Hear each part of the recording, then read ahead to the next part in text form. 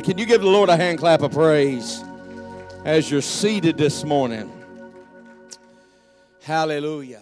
Thank you for being here. God bless you. Welcome this morning. Welcome.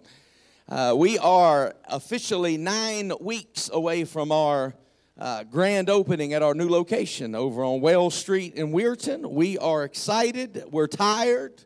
We're painted. I never thought I'd have painted fingernails. That wasn't my gig, but here we are. But we're working hard. We've got a lot of things in the works. We're going to be having a big weekend 9 weeks from now.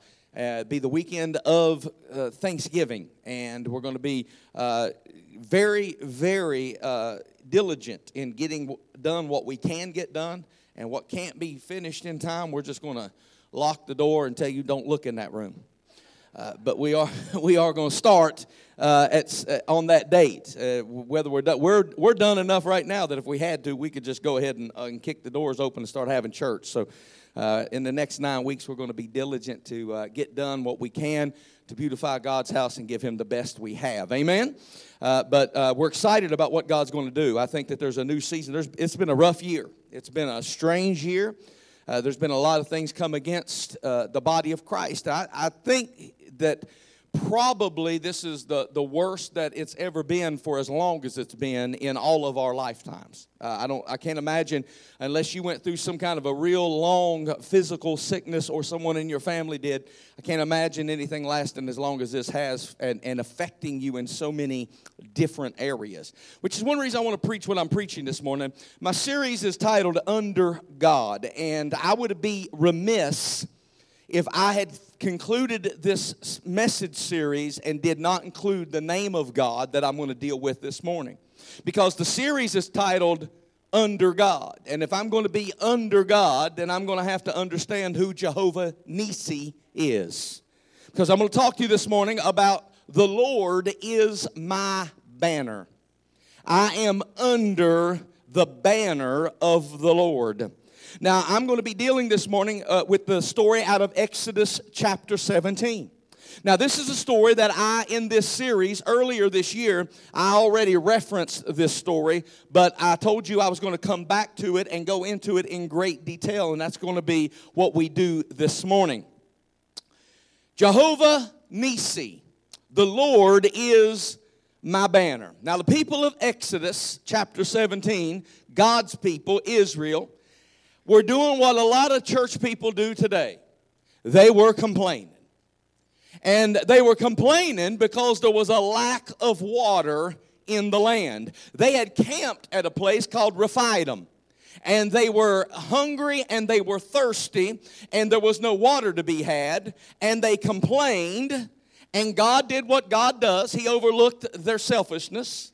And He granted their prayers, and He provided water for them. And the highlight of their complaining came in verse 7. Let's jump into verse 7 together. And He called the name of the place Massah and Meribah because of the chiding of the children of Israel and because they tempted the Lord. And what did they tempt the Lord? They said this, "Is God with us or not?" This is where I want to begin my sermon this morning. Where is God when you need Him most? How many times has life kicked you? This is a rhetorical question, don't raise your hand. But how many times has life kicked you so hard that it literally made you, a believer, ask the question, is God with me or not? Now, I'm going to testify this morning because I don't expect any of you to be honest enough to tell your neighbor the truth in this. But I'm going to tell you that there have been times when I, as a preacher, where I, as a ordained minister, where I, as a pastor, where I, as a believer in all things that the Scripture teaches me, have been hit by life so difficult that I have asked God, God, are you even there? Because life gets hard sometimes. And where is God anyway when you need Him the most? This was the question that they asked, and the scenario is brought out in verse 8. And then came Amalek. So they're already tired, they're hungry, they're thirsty, they just got some water, and then came the enemy and fought with them in Rephidim. Now, Rephidim is a rugged desert place, so there was no water unless God supernaturally provided it for them.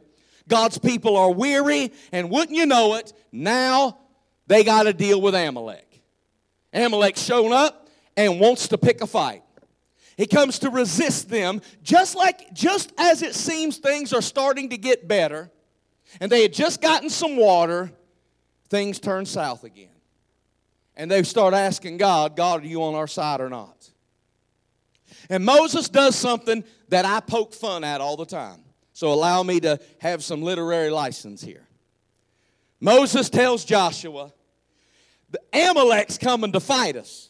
So you pick an army and go down on the battlefield and fight them. I'm going to go up on the mountain and pray. And Moses tells him, choose for us an army, and I'm going to take God's stick, the staff of the Lord, up on the mountain. And Joshua did as Moses taught him, and he went down into the valley, and he fought against Amalek. Now, I'm going to set a precedence right now that if you miss this in the beginning, you're going to miss this message. Moses, Aaron, and Hur went up on the mountain. When Moses held his hands high, Israel in the valley was winning the battle. When Moses let his hands down, the enemy prevailed.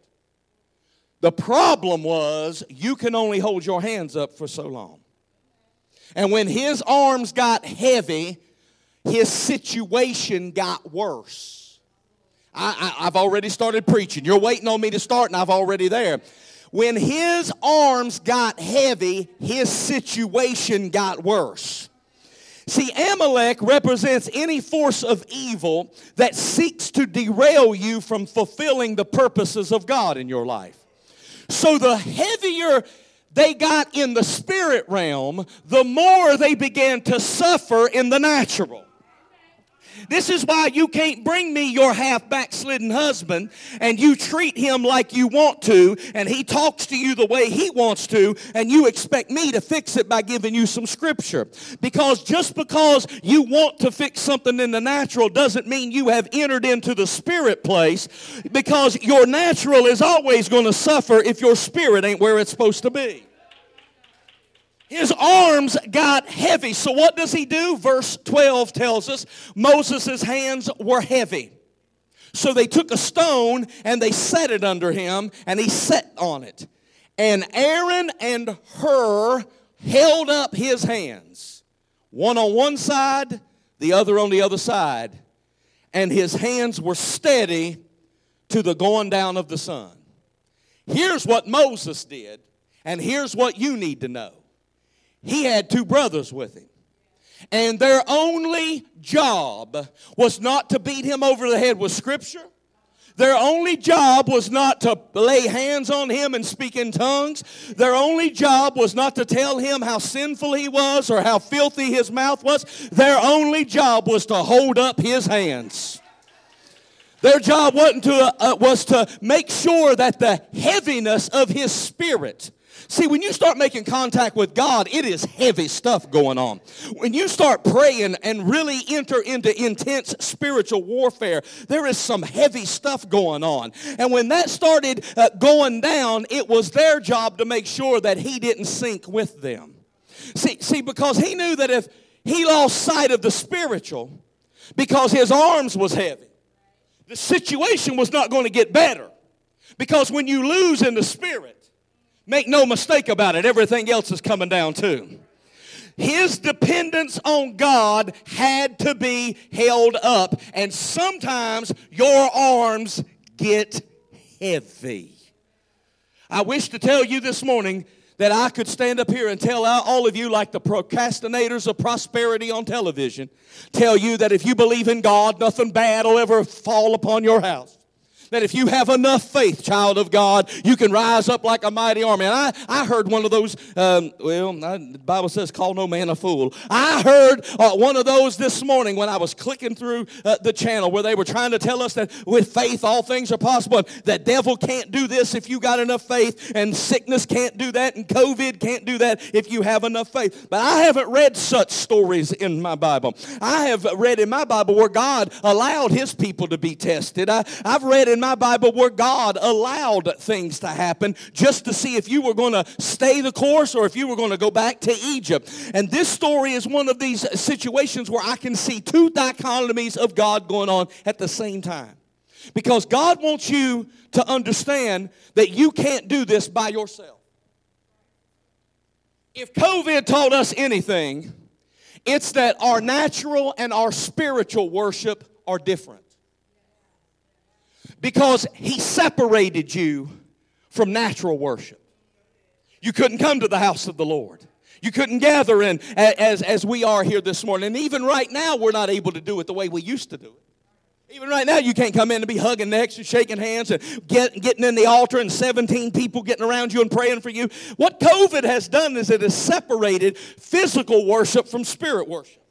Because what it has done is caused you to understand that when you get tired and weary in the natural, it will sometimes drag down your spirit. And yet, the most important connection you have is not with people, but with him. However, people matter. The reason why God wants you to be part of a local church body is because he wants you to be connected with an Aaron and a Hur. Some people that will come along beside you, and when stuff gets heavy, will hold your arms up. When you want to lay down and quit, there's a voice saying, come on now, you've come too far to turn back. You've got to get up and get back. You can do better than this. Where was you at Sunday? You told me you was coming to church. I know y'all don't like that in this day and age, but sometimes when stuff gets heavy and you don't feel like praying like you should, and you don't even listen to the preaching when it's being preached, you need some help keeping your arms pointed the right direction. Because when your arms are down, everything else in your life is coming down. But when your hands are Godward, everything in your life is pointed in the right direction. Somebody give God a hand clap of praise. I'm going to share something with you that I never realized before about this story. I've made fun of this story. I've cracked jokes about this story so many times, and I still think it's humorous. I still think it's humorous for me to tell you, you go down there, if we're in the woods together and we come across a grizzly bear, and I say, you go fight that grizzly bear, I'm going to climb a tree and speak in tongues. I think it's humorous how Moses said, you go down and fight, I'm going to go up on the mountain and hold a stick up. But understand that if there had been no Aaron and there had been no Hur, when everything got heavy, everybody lost. This is what we don't understand so often in our life because we get so tired. We think everything is physical. We think everything that is happening natural. But your natural is tied to the spiritual. And when you drop your hands, everything fails. When you drop your hands, everybody loses. The ones on the battlefield had no idea that they were engaged in a fight, and the fight was not just in front of them, but it was also above them. And the outcome had nothing to do with how tough they were. And it had nothing to do with their power of positive thinking or naming and claiming their victory. Their winning had to do with Moses holding up his arms. And when Moses' arms fell, the enemy won. No matter how determined and full of faith the fighters were, could it be that the reason why your Amalek won't go away is because you think it's what you're doing that determines your outcome? Now, what you're doing is important, of course. The role you play is important. The Bible teaches us that. But what you do is never sufficient when there's an evil attack attached to your problem. When your problem has to do with struggling with demons, what you do in the flesh is never going to be enough. You'll never be tough enough, you'll never be mean enough, and you can't last long enough. Oh, you may push it away for a while. You may just have great willpower and you will be able to cut that bad relationship off because you're tough. You may have great willpower and you'll stop using for a season. You'll stop drinking for a season because you're just tough. You may push it away for a while. You may be able to manage it for a while, but you will never ever address it and kill it until you get heaven involved in the battle. Because when you understand that your flesh has an end point, but your spirit lives on forever. Your spirit is immovable, unshakable, steadfast, and you have the ability to overcome everything when you engage heaven in the battle. So you need to understand how to get under a banner. Joshua fought on the ground. Moses was on the mountain above the fight. Verse 13 is the conclusion of what happened. And Joshua beat Amalek and his people with the edge of the sword. And verse 14 says, and the Lord said to Moses, write this for a memorial in a book. Rehearse it in the ears of Joshua, for I will utterly put out the remembrance of Amalek from under heaven. He says, put this in the record. What I'm trying to do when I preach to you every Sunday is I'm trying to put it in your record. I'm trying to make you understand when you hear the words that I say, I'm trying to put something on record. And this morning, what I'm trying to put on record is this. If you are fighting your battles, whatever those battles are, you are actually doing two things, not just one thing. You give your best while you are down in the valley, but you better be knowing how to hold the banner up on the hill. You surround yourself with help, all the help that you need to hold your hands high that's going to help overcome and the thing that is overwhelming you. And you may be under circumstances, and I can't guarantee you that Amalek won't come looking for a fight. I will never try to convince you that Amalek doesn't have a powerful attack. But what I will tell you is that even though Amalek has some of the stuff you were supposed to have, he's captured some of the people that you love and appreciate, he does not have to have you. You are more than a conqueror, and you don't have to fall victim to Amalek. You've got to get both in the battlefield and on the mountain.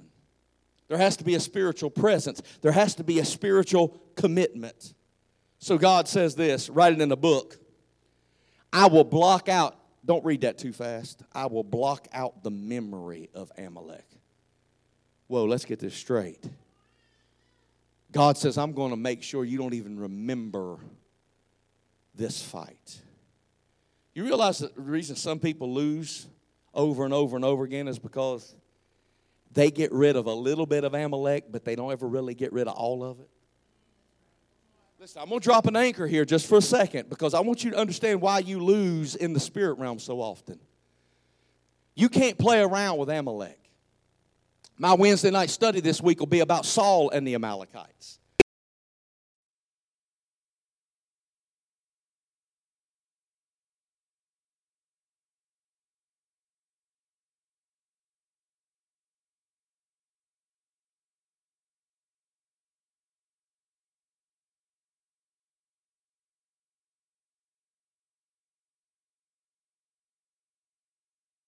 Jesus.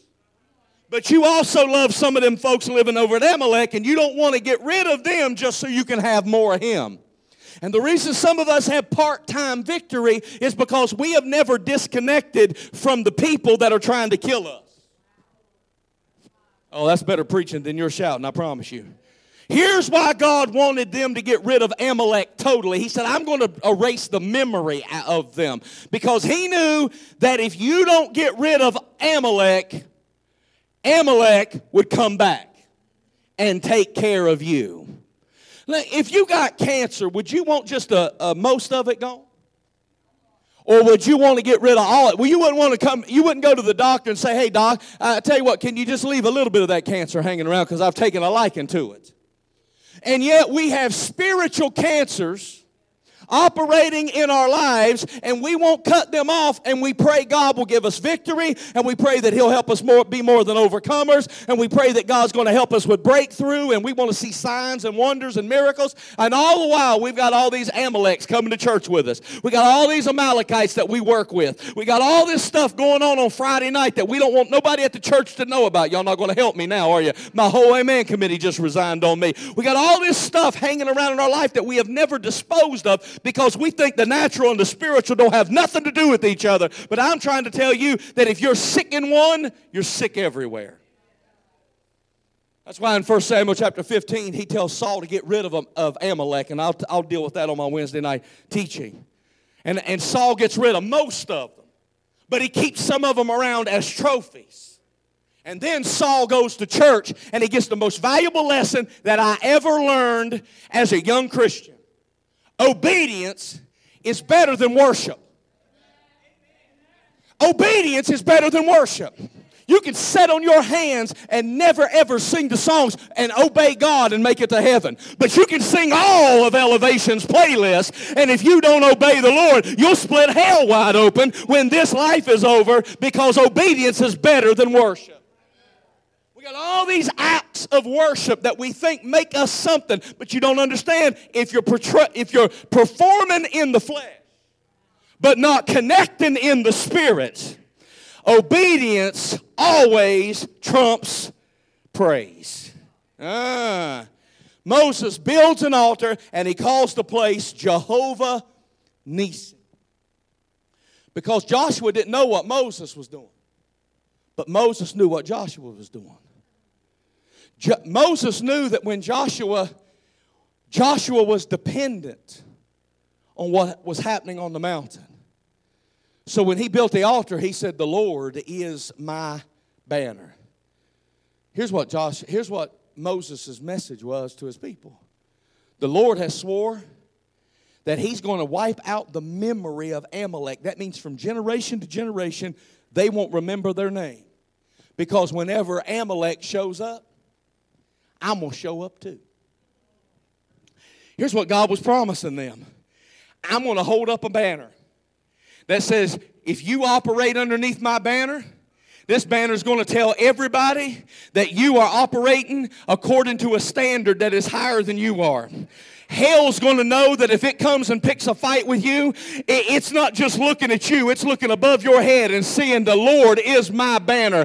It's going to realize that if it attacks your house, it's not just some random house of the Johnsons over on 6th Street. He's attacking a house that's got a banner over it, and His banner over me is love, and His power operates here. And wherever that banner is, the enemy knows he better step aside. So that raises an important question.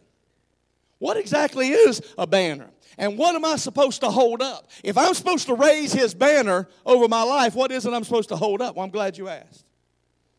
They say, I'm not a sailor, they say that if you're in a boat and you ever get lost, in order for you to get back safely to the shore, now if you ride in a canoe with Glenn, you don't have to worry about this because you never get too far off the shore because he just flips the canoe over and tries to drown the preacher.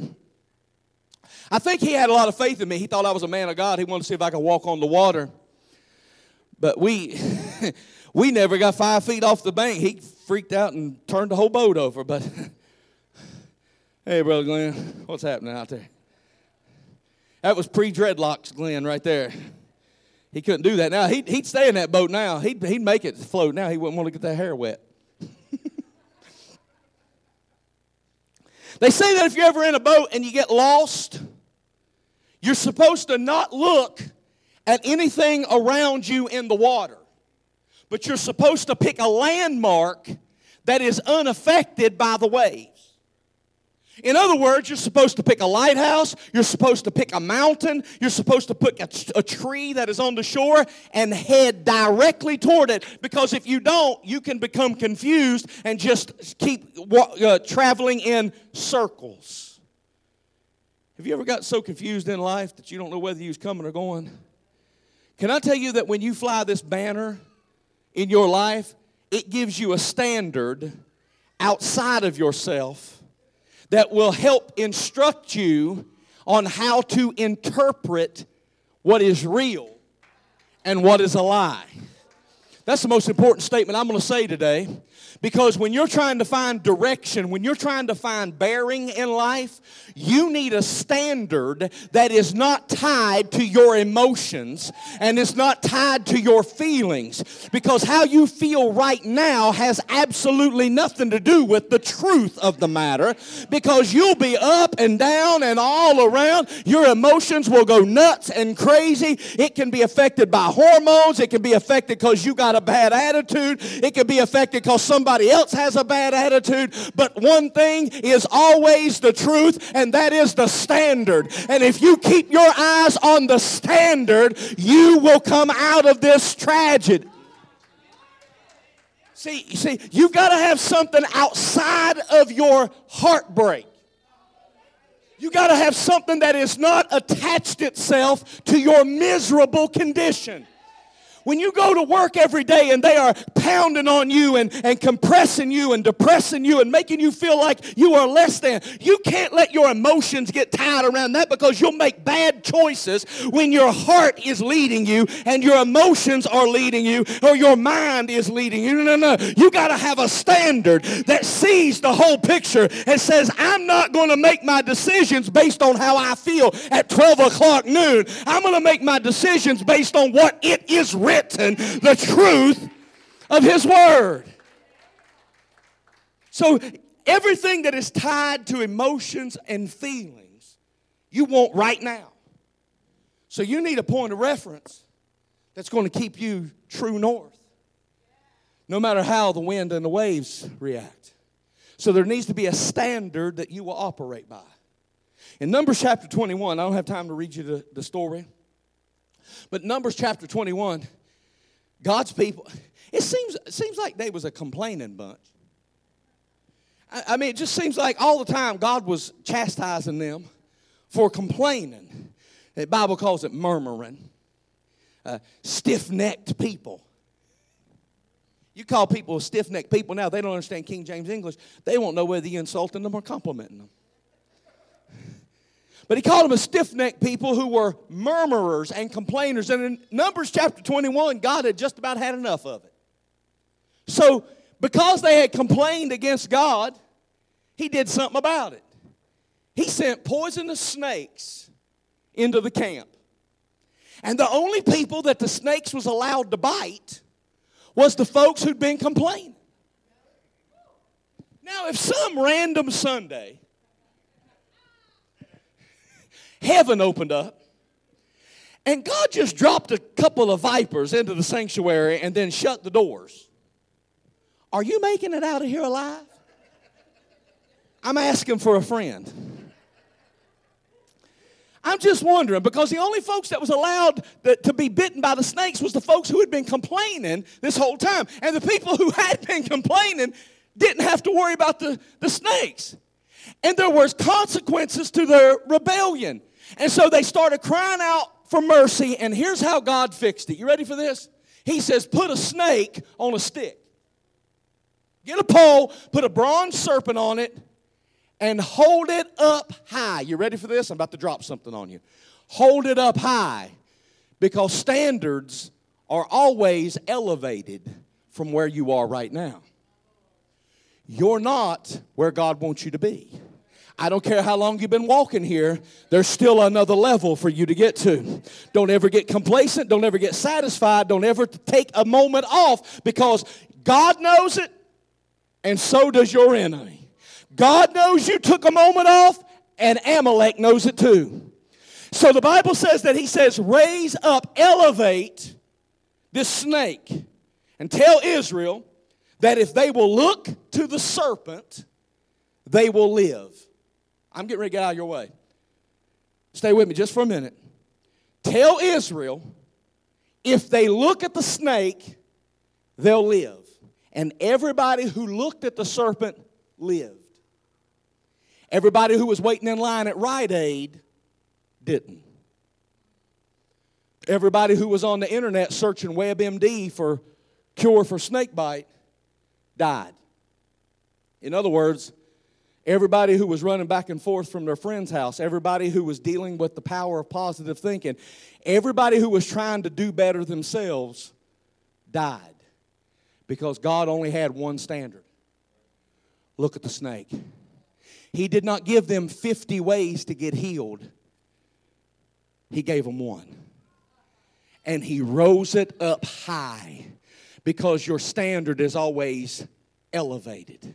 And He says, if you believe that I have built into that snake on a stick the healing power of your life, then you will abide by my word and you will look and you will live.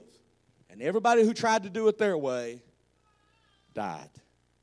Jump over to John's Gospel, chapter 3 and verse 14. One of the most famous passages in all the Scripture concludes with this thought. Just like Moses lifted up the serpent in the wilderness, so must the Son of Man be lifted up. And everybody who looks on Him will live. And everybody who doesn't won't. And if you want your healing, you've got to look at the one who was rose up as a standard. But if you try to figure things out your own, you're not going to help. If you're trying to Google it and find your answer, if you're trying to find it in a friend's house, if you're trying to find it in a bad bedroom relationship, if you're trying to find it here and there, you won't survive. He said the only people that's going to make it is the one who sees me rose up and uses that as their standard. I've come to tell somebody this morning, it doesn't matter who's in the White House come January this coming year, there is still a standard, and it doesn't be affected by who gets voted in or who doesn't. There is one standard. It doesn't matter whether the abortionists are able to continue or not. There is still a standard that says you shouldn't do these kind of things. It doesn't matter what legislature comes down the pipe that says this is right and this is not right, because there is one standard, and His moral law will not change. It's not affected by votes. It's not affected by gerrymandering. There is nothing under the sun that is new to God. He alone is the standard. His name is Jesus. Look to Him and you will live. And everybody that doesn't want, don't matter how good they are, doesn't matter how hard they try or how many tears they cry. If He isn't the standard that you operate under, all that hard work you're doing, all that stuff you're doing in the flesh, doesn't matter if you're not getting right in the spirit. What I'm trying to tell you is that while you're doing everything you're supposed to be doing on the ground, if you're not pointed toward Jesus Christ, you're never going to get the spiritual help you need for the battle that you're in. And if you don't know what that banner is, your focus is on the wrong thing. And you don't have anything pointing you in the right direction, so you're aimless. That's why the Bible says that a double-minded man is unstable in every way, because you have no standard. So many of our solutions to our Amalek problems is right in front of us. But we're looking at the wrong place. You know, I've watched people work for 10 years trying to solve something that should have been took care of by the end of the day. But God couldn't get us under the standard. God couldn't get us under the right banner. And our hands got heavy. And we got tired. And we let down our arms because the Spirit was pointed the wrong direction. When Aaron and Hur held Moses' hands up, they pointed his hands toward the source of strength. If He could ever get you to focus your entire life on Jesus, I'm gonna say something that's gonna hurt your feelings, but that's okay, because me and the Holy Ghost ain't afraid of none of you. There's been very few, if any, moments of your life where all of you was pointed toward God at any given time at the same time. I said all of you. I'm talking about not just your spirit. I'm talking about your mind, your heart, your emotions, your appetite, your passion. There has been very few, if ever, moments in your life where you were totally pointed toward God. There's always been one standard, but there's been a lot of directions. and you are pulled in several at one time. I can't even get folk to come to church and sit for 30 minutes in a service under the anointing with the word being preached and be all present. We're never, ever present. You ever be talking to somebody, and while you're talking to them, they're texting somebody else? I want to knock their phone in the river. I mean, if I'm not important enough for you to give me your total attention for 5 minutes, I don't need to be talking to you anymore. Does anybody, maybe I'm just cantankerous in my old age. I will stop talking to you. I will quit my story because I want your attention. It's not worth my breath if you can't just give me 5 minutes. Get back to them in a minute. I'm right here. And that's the way God feels on church on Sunday. He steps down and says, I'm right here. Why are you distracted? Why do they have your heart and they have your passion and this has your appetite and this has your emotion? Why are you spread around? I'm right here. Don't you see me? I'm your standard. And if you would ever get pointed everything toward me, you'll be healed. You'll be made whole. You'll be reconciled. You'll have strength.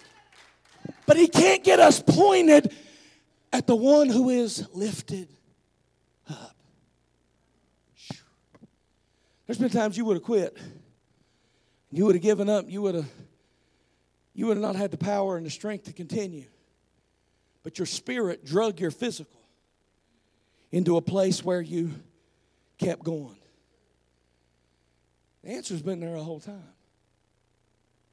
But when you're fighting on the battlefield, it's hard to see what's happening on the mountain. Sometimes I get so tired of fighting, I just got to trust that the banner's still up there. Because I feel like if I take my eyes... All you parents that's got kids, you know what I'm talking. I feel like if I take my eyes off the battlefield to find God, the enemy's going to steal what I'm fighting for. Anybody ever have those kind of intense battles? Where I feel like if I take my attention off of this for just 2 seconds, I'll turn around and expect the thief to steal. And where do they go? My kids, my marriage, my job, my career, my health, it's all gone. I was just trying to find God, and I just sometimes have to trust that the banner is there because I don't want to take my eyes off of what I'm fighting. Remember the Wizard of Oz? My girl Dorothy wanted to get back to Kansas. And a whirlwind had just took her and her little dog to another environment. And she was lost. You remember the story, don't you? Follow the yellow brick road. What's at the end of the yellow brick road? You remember? The great Wizard of Oz, right? And he's going to help her get home. Except he couldn't. They found him. Pay no attention to the man behind the curtain. It was all smoke and light show with an amplifier system. And come to find out, he had no ability to help her get home, remember? And she felt like everything was lost. She was in a strange land, in a strange environment, fighting to get back what she had lost. And the one thing she thought could help her let her down. And all of a sudden, is her name Glenda? She finds her and says, you had the power this whole time to get back home. Because none of this was real. It's all been in your head. And any time you would have got your head pointed the right direction, click, click, click, there's no place like home. And you are on your way to a better tomorrow. You just had to get your head right. I have pastored for over 20 years trying to help people get your head right. Because your emotions will lie to you. Your heart will lie to you. Your circumstances will lie to you. That's why you got to know what the standard is and keep your eyes on the standard. Because the enemy wants you to believe that all your help is lost, that there's no help coming, there's no Calvary to the rescue, that you are never, ever, ever going to get back what you lost because it's gone forever. But I've come to tell somebody this morning, his name is Jehovah Nissi. His banner never changes. And if He can get you underneath it and get your head in the game and get your head pointed right, He will flip that thing around, turn it upside down, tweak it, and give you the victory over every enemy that comes against you. And if you can receive that word this morning, why don't you give God a hand clap of praise? Hallelujah! He has every problem already solved. You just have to get your head pointed in the right direction. I think my next series is going to be a short one going into our new season on temptation. Because it's not what you think it is. Most people have no working definition of what temptation looks like, feels like. They only know after they've fallen. Oh, that was temptation. Get your head on the standard. And the enemy won't be able to lie to you and tell you that this is never going to get any better. Get your head on the standard, and you'll see your family that's lost like He sees them, full of potential. See, all you see, Mama, is heartache. All you see, Daddy, is missed opportunities. But what He sees is what He saw in you. Because people gave up on you too. People probably said about you the same thing that you're saying about them. But God didn't let it change His opinion of you. So what other people think about me is none of my business. Because I know what He thinks about me. And His banner over me is love. And so I want you to understand that if you ever get your eyes on the standard, you'll see yourself healthy. You'll see yourself well. You'll see yourself whole. You'll see your family reconciled. You will see things the way God sees them because He operates through faith. Get your eyes on the standard and out of the gutter, and you'll experience a newness of life that you've never, ever seen before. My life's under God. He's above me. Why would I ever let my eyes drift beneath? God bless you. Promise of victory. I love you. Thank you. Appreciate you.